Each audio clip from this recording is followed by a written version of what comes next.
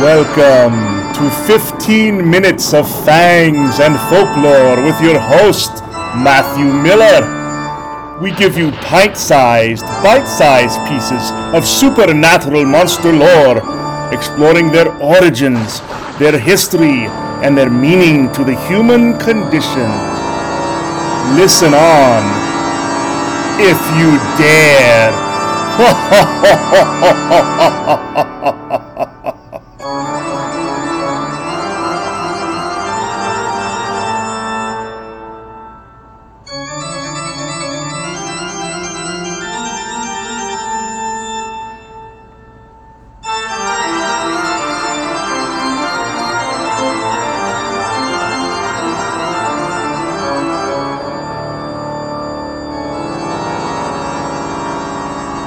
I'm your host, Matthew Miller, expert on all things paranormal and monstrous and supernatural. I'm a horror writer from the dark and haunted swamps of Louisiana, and I welcome you to my podcast, my terrifying world that we call 15 Minutes of Fangs and Folklore. Check out my books on Amazon, please, starting with Blood Feud, a punk rock vampire story. That's Blood Feud, a punk rock vampire story. That's Volume 1 of the Gravediggers series. The Gravediggers are a punk rock band who keep crossing paths with all sorts of horrible creatures, evil monsters of the night. And it's Blood Feud is part 1 of the series. Part 2 is also available, and part 3 is coming out very soon, any day now, so get your copy today. Continuing on with our study of vampires, we're going to look at some more really well-documented cases from history of possible vampirism. Last episode, this is episode 2, so the last episode, episode 1, we looked at Jure Grando Alilovic and some other well-documented cases of possible vampirism. Tonight we're going to start with a man named Petar Blagojevic. He also lived in Serbia in a village called Kisilova. He was probably a farmer. He died in the year 1725. We're not sure how he died, but keep this in mind, 1725, this is not ancient history. This is not even the Middle Ages. This is the modern period. This is, if you're an American like me, this is around the time of the American Revolution. Our founding fathers of our country would have been alive at this point, right? So this is not that old. So he dies 1725. After his death, several other villagers become sick. They stay sick for a day, then they die. And in fact, we're told that 9 villagers died in only 8 days. Something's going on, right?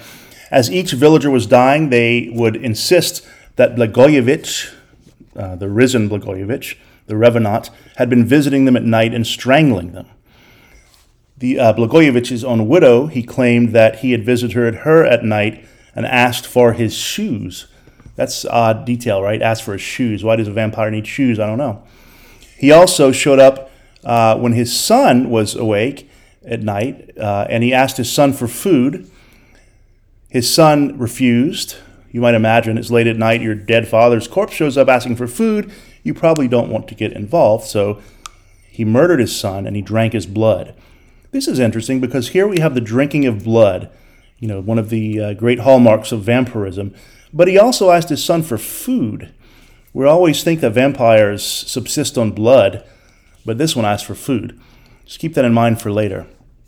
So the local villagers, they dig up his body, and they wanted it to be official, so they gathered the village priest, then a local chamberlain named Frombald, and then another priest from the larger town of Veliko Gradište. So they have 2 priests and a chamberlain, a local official. So this Frombal told the villagers that they need to get permission from the authorities in the capital of Belgrade, since disturbing a corpse was a serious crime in that time. The villagers say, no, look, we're dying, and if you don't help us dig him up right now, we're going to leave and abandon this village. And he realizes, that the work of the farmers, it's how the local authorities get their income. So he's kind of pressured here. So he says, okay, you can exhume him. You can dig up Blagojevic. They do so, and they are shocked to see that the body was not decomposed. His hair and his beard had lengthened, gotten longer. and there were new skin and nails. Keep that phrase in mind, this new skin and nails. That's an actual quote translated into English from the eyewitnesses. We hear this more than once, new skin and nails, kind of implying that his former skin had sloughed off. Finally, they could see blood in the mouth, fresh blood. When a person dies, the blood pools wherever gravity pulls it. If you're lying down, it's the bottom of your body, and so forth. And the blood coagulates fairly quickly. So, for example, people who do autopsies, doctors who do autopsies, don't see fresh blood flowing. But fresh blood indicates life. So the villagers stake the body.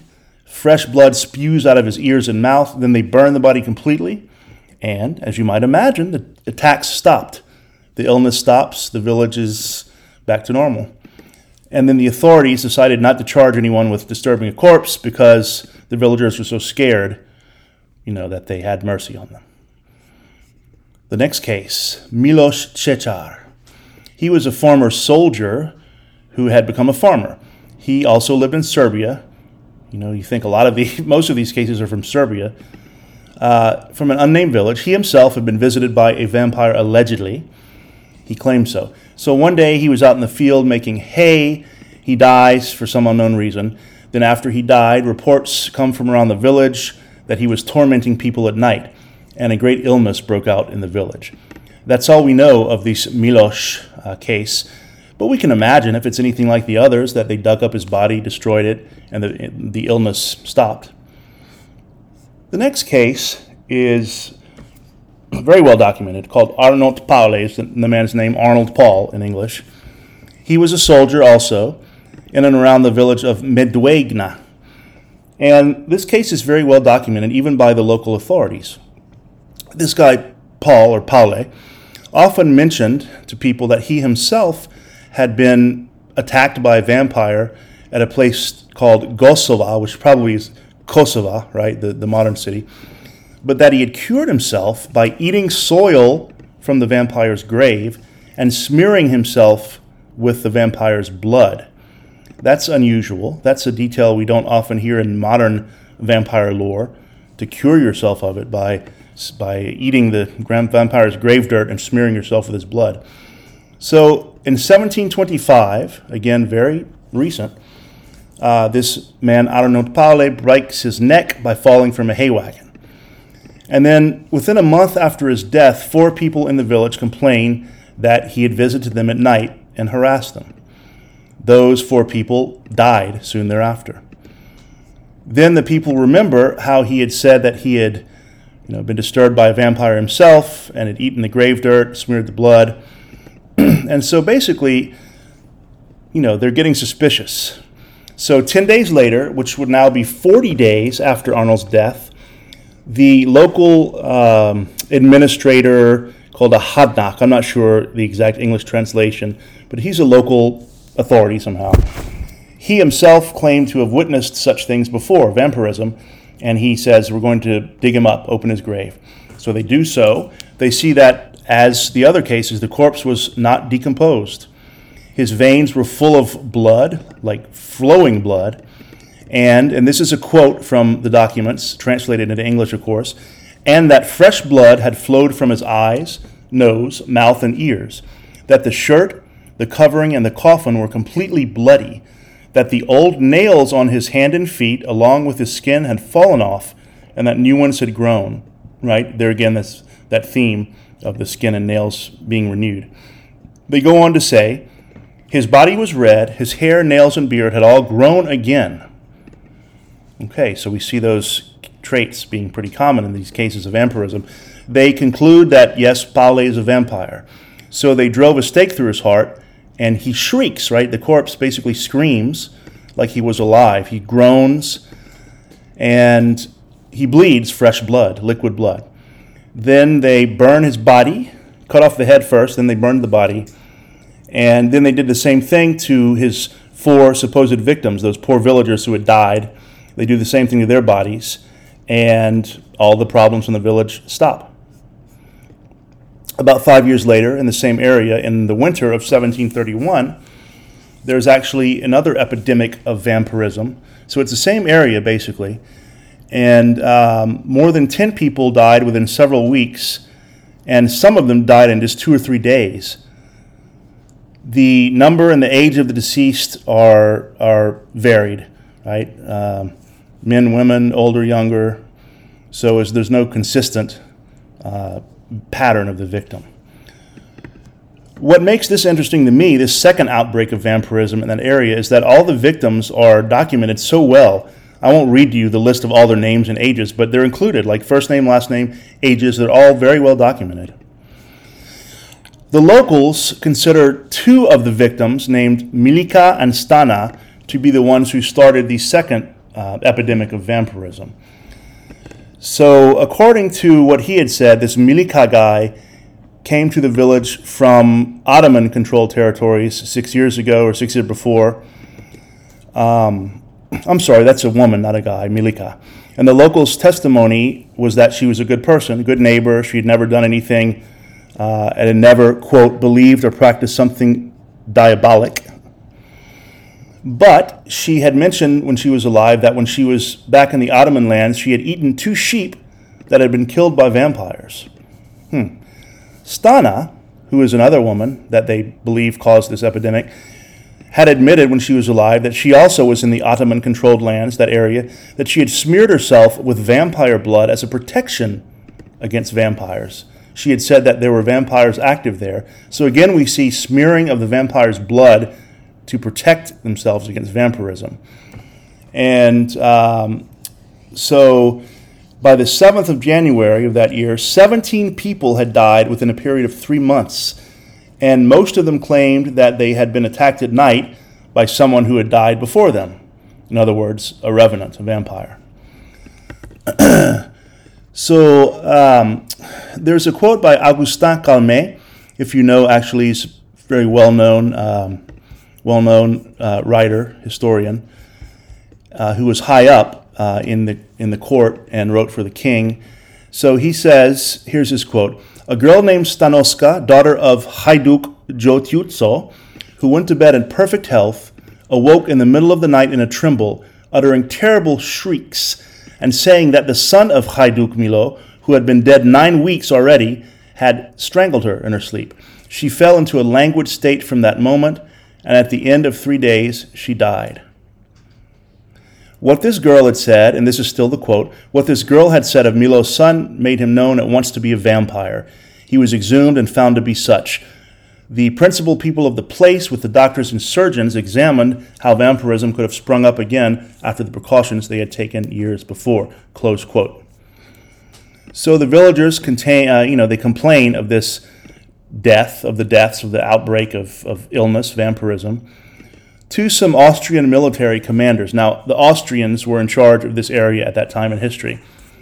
And so this Oberlieutenant, his name was Schnetzer, he's worried. He's a more practical guy. He says, oh, this could be the bubonic plague, right? Another outbreak of the plague. So he sends for the imperial, of the emperor, the king, Contagions Medicus, so he's kind of like the infectious disease specialist of that time, named Glaser. He's close by, so they send him there. He examines the villagers and their houses. He doesn't find any signs of any kind of illness or contagion, and he blames all the deaths on malnutrition. The villagers insist, though, that it's because of vampires, and so at that time, 2 or 3 families or households were basically gathering together at night, with some asleep, others on the watch. So they say, okay, we're going to take turns staying up, watching for vampires, convinced that the problem was not malnutrition, but vampires. So basically, they start saying, we want to dig these people up. And so this Glaser fellow, this doctor, he agrees. He says, okay, fine, if it's going to satisfy your superstition. He's there with them. They dig them up, and he finds, as a doctor, he finds that most of them were not decomposed. And they were swollen, pink, and had blood in their mouths.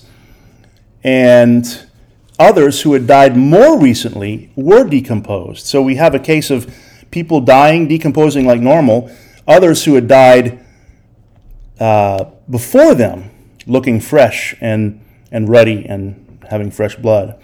And so Glaser basically writes a report report, to the his commander's office, and he basically recommends that they should let these people, these villagers, kill the vampires. If nothing else, it'll ease their minds.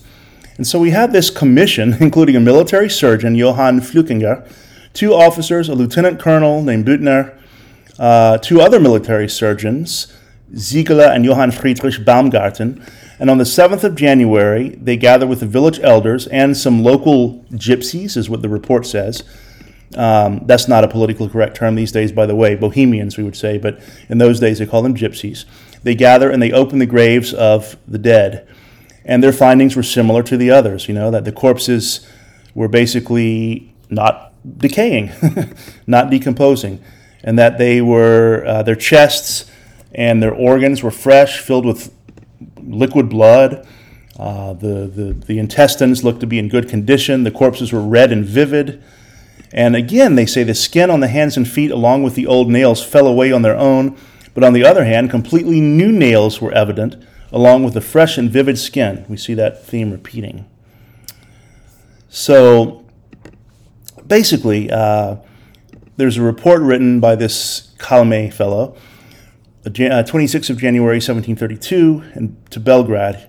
And basically, I won't read everything, but he says this, open quote, "They discovered at last, after much search, that the defunct Arnold Paul," that's the man we had mentioned before, "had killed not only the 4 persons of whom we have spoken, but also several oxen, of which the new vampires had eaten, and amongst others the son of Milo.